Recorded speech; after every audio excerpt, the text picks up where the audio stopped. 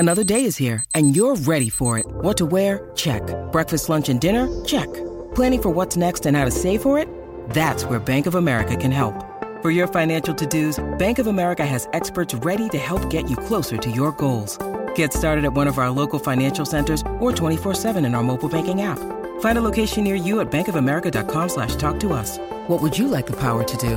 Mobile banking requires downloading the app and is only available for select devices. Message and data rates may apply. Bank of America N.A., member FDIC.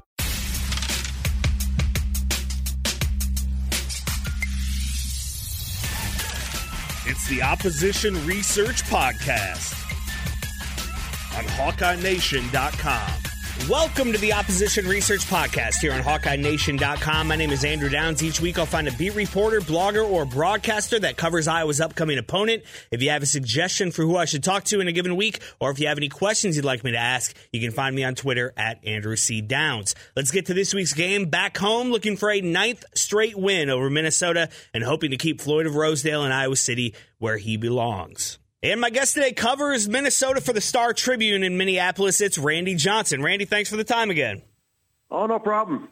Before we get to the specifics of this week's game, P.J. Fleck now 0-6 against Iowa in his Gopher tenure. It's 8 in a row for the Hawkeyes altogether with some really close games in that time. How important is it for Fleck to finally win this game?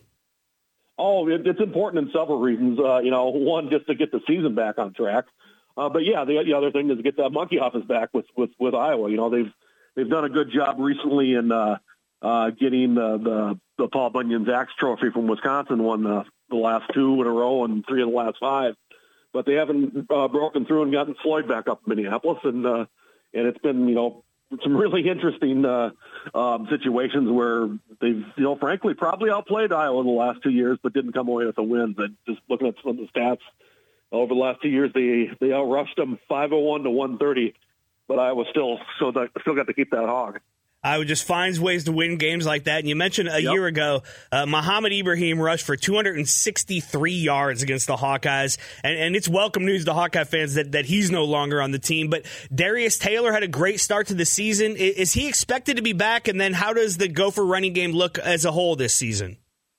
Yeah, Darius Taylor, it'll be a game time, notification if we know or not. But, signs are kind of pointing to him. It looked like he wasn't that far off a couple weeks ago against Michigan, but it, made sense to keep him sidelined and give him some more time to heal. So I would expect him to play, but, we won't know until that Big Ten availability report is released 2 hours before the game.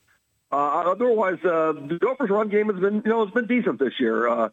They struggled a little bit in the opener. They turned to Darius Taylor in the second game, and he showed up pretty well. And then when he went out, a redshirt freshman Zach Evans has rushed pretty well. So they're kind of going by committee. They got senior Bryce Williams, who's they've trusted him quite a bit. He's probably not the explosive runner that the 2 freshmen are, but they've trusted him in key situations. And then they have a transfer from Western Michigan and Sean Tyler, who's seen some carries also.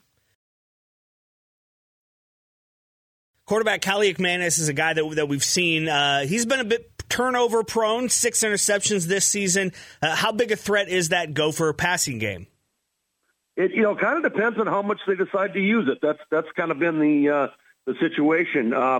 He had a couple pretty good games against Northwestern and then Louisiana. He was very accurate in those games, 26 of 33 combined in those two. Yeah, but he's had some issues against the better teams, against North Carolina, and then against Michigan, where he had the 2 pick sixes against the Wolverines. The defense has given up a lot of points in losses, but they've looked pretty good in some of those wins. What players or position groups are the strength on that side of the ball? You look at the secondary, and you look at Tyler Newman, but one of the better safeties in the Big Ten, if not the country. He's having a pretty good year. He can be a big time difference maker, as we saw against Nebraska with the 2 interceptions and the second one that set up the winning field goal. He's a big time player. They got a pretty good quarterback in Justin Wally. They've been getting a better pass rush this year. Kyler Baugh, a transfer. he's done a good job. He's put some heat on the quarterback from the defensive tackle position. Danny Strigow, a defensive end, has been a pretty good player for them too, on putting heat on the quarterback. PJ Fleck said it earlier this week, Randy. Iowa's special teams are, if anything, underrated for their impact on the Hawkeyes' ability to win some of these games. How does Minnesota stack up in that third phase? Well, they stack up pretty well in the kicking game in Dragan Kesic, who's been pretty consistent for them, and he's got a big leg, and he can hit the long one. He had the walk-off field goal against Nebraska to win that game. He's routinely puts his kickoffs through the end zone for touchbacks. After that, they've been a little bit more of a mixed bag. The punting, isn't obviously at the level of Tory Taylor. That the Gophers have an Australian here in Mark Crawford. It's kind of work in progress, that in the return game. I was going to try and play the type of football game that they've played forever, and we mentioned it earlier. The stats the last couple of years have certainly been in Minnesota's favor, but Iowa has found a way to win. They do that by winning the turnover battle, winning on those special teams, keeping the score low, finding a way to make those one or two big plays that end up determining the outcome. Is Minnesota good enough in the margins to play and win that style of game Saturday? We'll find out. They have to play better than they have so far. I don't really feel they put together a complete game yet. The one thing, how to beat Iowa, you got to score touchdowns. And that's where the Gophers early in the season had a little bit more trouble getting into the red zone and converting those into touchdowns.